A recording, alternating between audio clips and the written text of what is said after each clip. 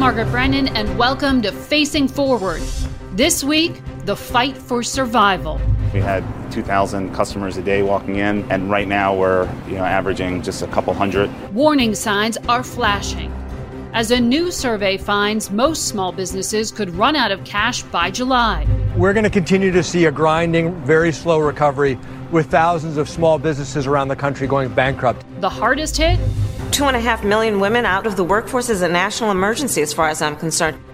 Women and minorities who are losing their jobs and businesses at an alarming rate.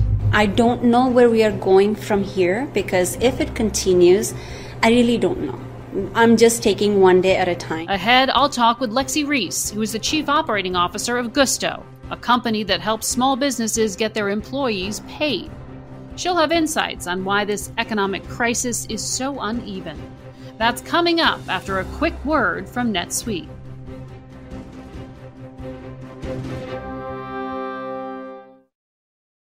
It's 3 o'clock somewhere. Time for a My Mochi ice cream snack. My Mochi ice cream is cool, creamy scoops of premium ice cream wrapped in sweet, pillowy dough. And get this, all of My Mochi's fabulous flavors, like strawberry, mango, double chocolate, and cookies and cream, are only around 80 calories per piece. Talk about a guilt-free, indulgent experience. Each box of My Mochi ice cream has 6 perfectly portioned, gluten-free mochis that are great for grab and go. So feel good while curbing your afternoon cravings or the midnight munchies. Yeah, you know who you are with the joyfully chill sensation of My Mochi ice cream. Find My Mochi ice cream at Target or visit mymochi.com to locate a grocery store near you.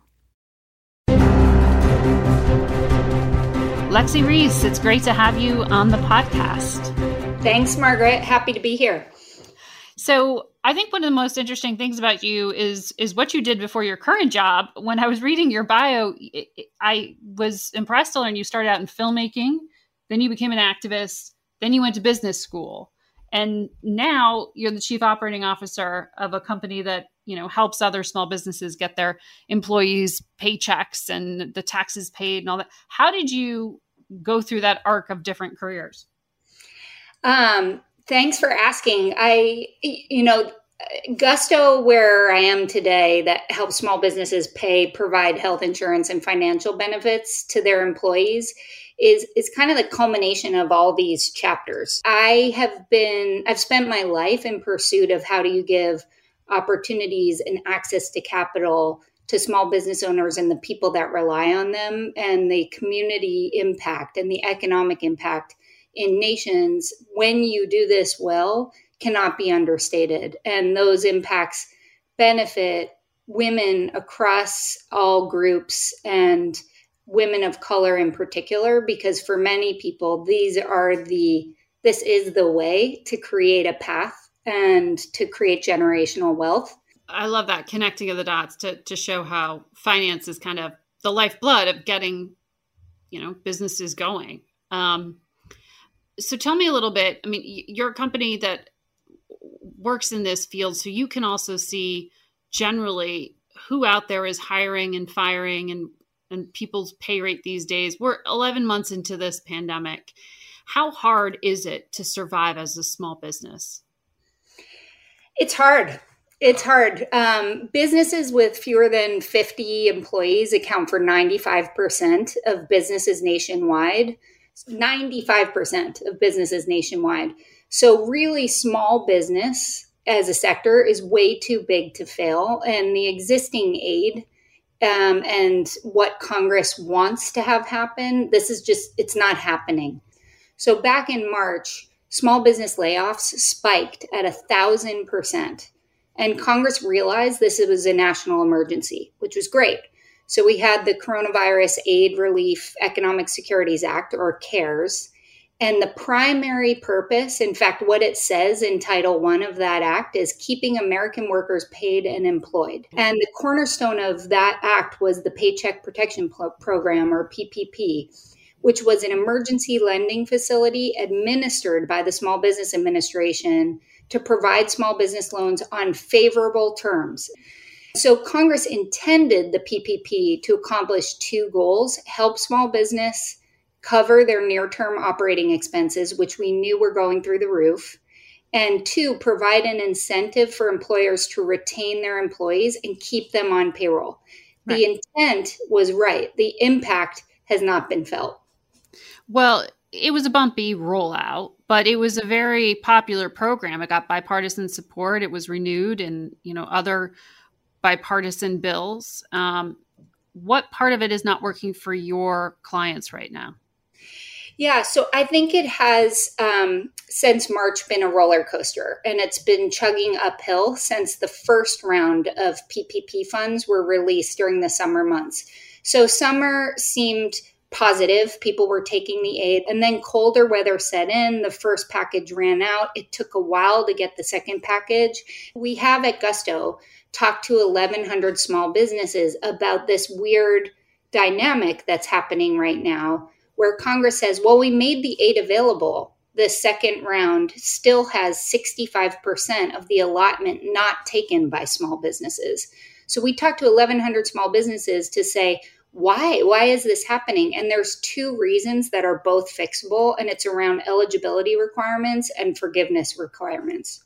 So for eligibility, you have to show you had a 25% decline in your revenue year over year. Right.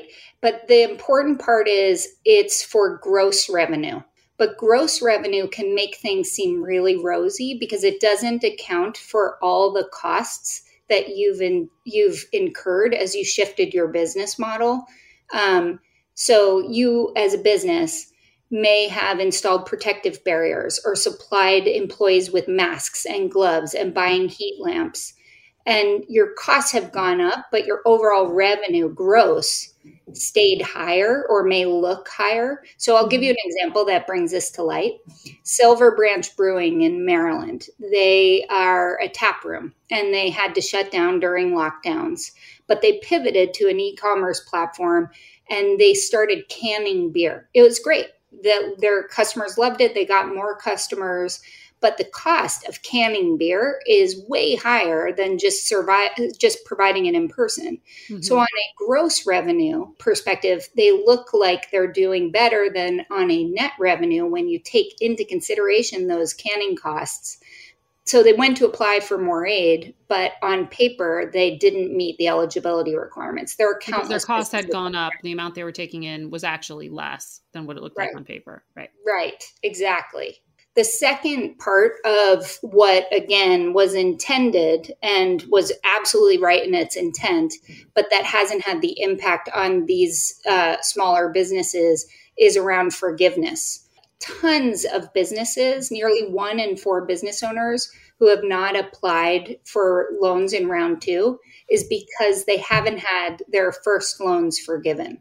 And we're hearing this all over the place. Why? Why haven't their loans been forgiven? Because, I mean, the whole dirty secret of this program is supposed to be that it was essentially free money from U.S. taxpayers, that even though they were being called loans, that really in the end, you weren't truly on the hook for the money in the same way you would be if you were going to a private lender outside of a government program. Margaret, you are exactly right. Banks are financially incentivized to extend new loans rather than forgive existing ones. So Congress needs to incentivize banks and lenders to approve loan forgiveness and push lenders to approve loan forgiveness applications within the next 6 weeks. Time matters for small businesses. So I was speaking in the spring to a very prominent economist who said, look, like, this is good. We're doing programs like this for small businesses. But at a certain point, we are going to have to make some tough choices and basically stop subsidizing businesses. That some businesses are going to have to fail, and we are going to have to hit the reset button. I mean, I know you like this program, but what's the counter argument to that idea that taxpayers should keep subsidizing small businesses if you're saying the program's flawed anyhow? If I take the point of, hey, even though our economy depends on these small businesses to survive, and even though 95% of all businesses fall in the category of 50 employees or less, and even though that's 50% or more of all American employees are employed by small businesses, but, let's just see how they do and let's not forgive them. I think you have a catalytic effect on people who are unemployed and now don't have health insurance. And oh, by the way, this disproportionately impacts Black and Latinx owned businesses and women across racial lines, then you are just punting an issue of an economic pull down in having folks who have no jobs, have no health insurance during a global pandemic. At some point, that's a societal cost. I would argue that helping people with, again, it's not a handout. It's a loan to get people to be able to provide jobs and health insurance to get them through a crisis only makes America stronger. We continue to hear from the administration in particular that there is just this mass exodus of women in particular from the workforce. The vice president called it a national emergency. This week, she said, it's small businesses in particular that are closing and hurting women. And she went into great detail about that at an event on Thursday. Small businesses are closing. Last February, around 5 million women were business owners. And 2 months later, by April, 1 in 4 had closed their doors. So my first week in office, I spoke with a group of small business owners, many of whom are women, and they talked about how tough it is right now to keep their businesses up and running while balancing all of their responsibilities at home. From what you're seeing, what are companies that you work with doing? I mean, are they truly seeing this exodus of women in small business in particular? Yes. A year ago, the U.S. hit a milestone for the first time, and women outnumbered men in the workforce. Just 1 year later, women in the labor force is at a 33-year low. Here's why. Because women have made incredible gains in the economy over the past decade, and they are employing other women, but they've been making gains in industries that are the hardest hit by this pandemic, especially those that rely on face-to-face interactions, salons, spas, education, retail. So when you then factor in school closures and women dropping out of the workforce or closing their businesses to be able to take care of their kids who can't go to school, and I loved your podcast last week on this, this doubles the trouble for women-owned businesses. What are you seeing in terms of how small businesses are impacted along racial lines? So for Black-owned businesses, 75% of Black-owned businesses have not had their loan forgiven.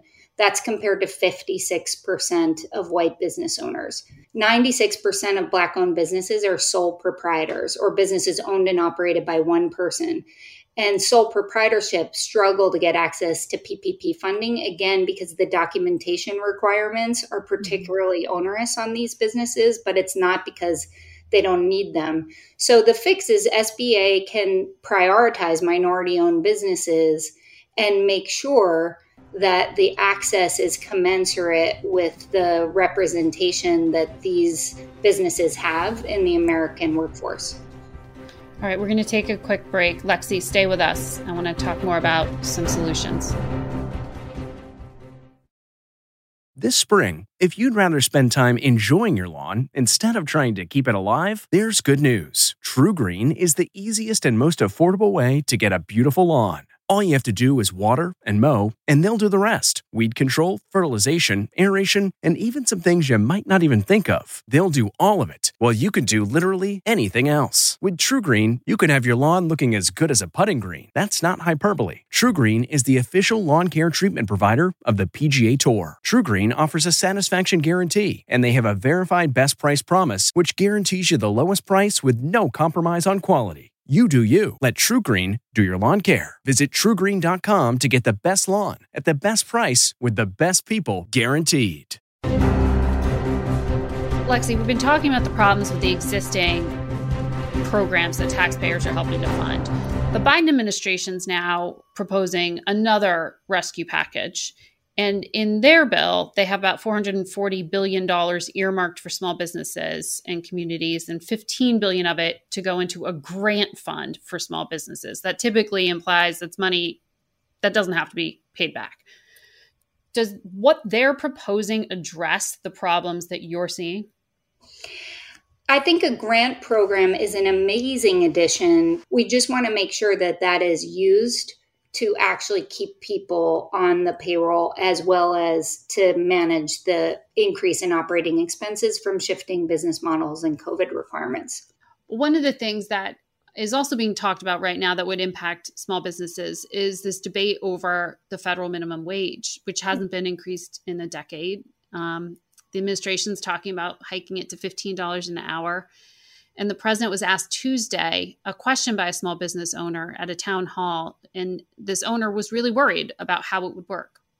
So let's say you said you're going to increase the minimum wage from $7.25 an hour between now and the year 2025 to $12 an hour, to $13 an hour. You double someone's pay, and the impact on business would be absolutely diminished, and it would grow the GDP. So that was President Biden saying that if you gradually increase the minimum wage along these lines that he laid out, that it would offset any concerns small business owners might have. So the impact would be de minimis. Is that what the small business owners you work with think? The 44% of Americans paid by small businesses of 100 employees or less, many of them are certainly not living with a living wage. And small business owners generally want to help their employees not just survive, but thrive. If we just talk about really taking a holistic view, for small business owners to be able to do it, one, they need to stay in business. Two, to stay in business, they need to get the access to capital they need quickly. And they need to, when they get access to capital that comes in the form of a loan, not have that debt hanging over their head for too long. And then three, the minimum wage being raised would make sense only after those two things happen. Because if you added that in right now from a tops-down approach, small business owners would say, are you guys not getting it? Come on, man. All my expenses are going up right now. I still can't get access to the money that I need to make all of this math work. And I'm under even further debt. So I think it is a 3-step process. I think it's an important third step. Yeah. So now's not the time is your bottom line.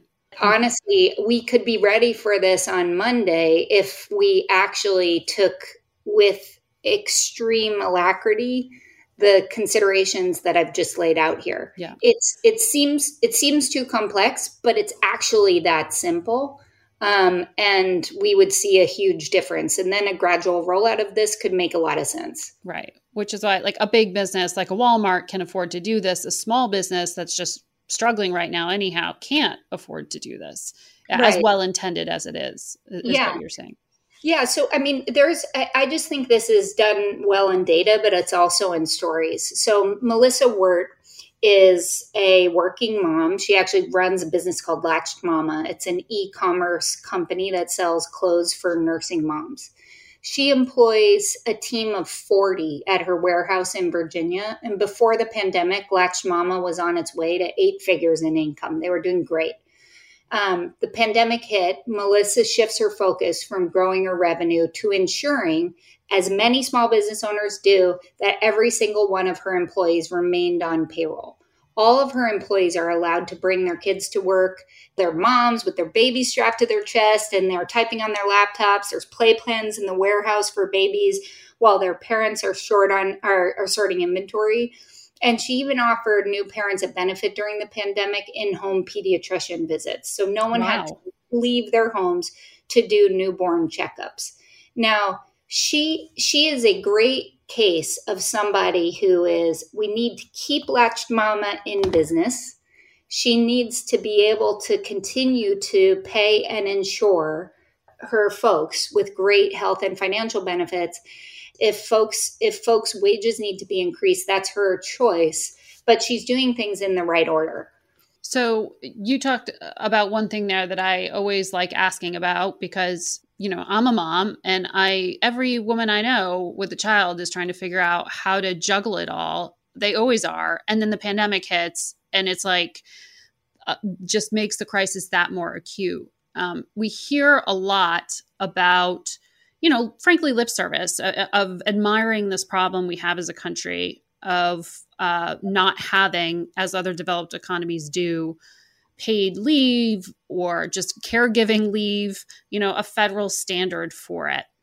And we know the administration, Janet Yellen told us this on Face the Nation, that it's their ultimate goal to get there. But I've also had conversations with lawmakers, with Republican women who are pro-family, who are pro-business, who say the reason they oppose some of these proposals is because small business owners cannot afford it. Is small business the blockage, truly? Is that an excuse? Can small businesses afford to be able to provide this kind of social safety net that big corporations are expected to? They're absolutely not the blocker, and that's a huge logic wobble. So thank you for bringing up the phrase that people admire this problem from afar, but are sort of unwilling to tackle the basics. The logic wobble is when people are healthy in mind, body, and spirit, and they have health and they have childcare, they can be productive workers in the workplace. And small business owners want to be able to ensure their employees with health benefits, with financial benefits, and with childcare, because that makes for a thriving workplace and hence a thriving economy. Small businesses know how to make trade-offs to pay for taking care of their employees, and they want to make that trade-off all day long because they need those employees to grow their business. So what you're saying is it's really up to whether the business owner wants to do it or not and make it a priority. And whether there is a national safety net in order to be able to do this. So I think, women and working moms leaving the workforce is an epidemic in its own right. And we need to ease the economic burdens on these business owners. And then it's figuring out how taxpayers pay for it or offset it as well. The economic conditions right now are changing our livelihoods, and we are putting a lot of money to work to increase the likelihood of success for the American workforce. And if we can help make sure that the access to capital that the PPP provides remains accessible to all business owners, including those who are underrepresented, women, and across Black and Latinx workers across genders. And if we can make sure the forgiveness happens, we're going to incur a lot less taxpayer overall income than if we continue to let these programs sort of muddle along and then not have the impact that they ultimately could have, which is keep people employed and thriving and ensuring that they have access to affordable health care that their employers are willing to provide. All right, Lexi Reese, Chief Operating Officer of Gusto, thank you for your insights. We'll be right back. Getting the smile and confidence you've been dreaming about, all from the comfort of your home, isn't a total mystery with Byte clear aligners. Just don't be surprised if all your friends start asking, "What's your secret?" Begin by ordering your at-home impression kit today for only $14.95. Byte clear aligners are doctor-directed and delivered to your door. Treatment costs thousands less than braces, plus they offer flexible financing, accept eligible insurance, and you can pay with your HSA FSA. Get 80% off your impression kit when you use code WONDERY at Byte.com. That's BYTE.com. Start your confidence journey today with Byte. Thank you for listening to Facing Forward. New episodes are available every Friday. Join us each week as we make sense of our changing world together. I'm Margaret Brennan. You can also find me on your CBS Network broadcast station Sunday mornings on Face the Nation, or on our digital network CBSN at 10:30 a.m., 1 p.m., and 4 p.m. Sundays, or through our CBS All Access app. Facing Forward is produced by Face the Nation's Ann Shu, Richard Escobedo, and Kelsey Miklas. Be sure to subscribe to our podcast on your favorite platforms and leave us a review on Apple Podcasts.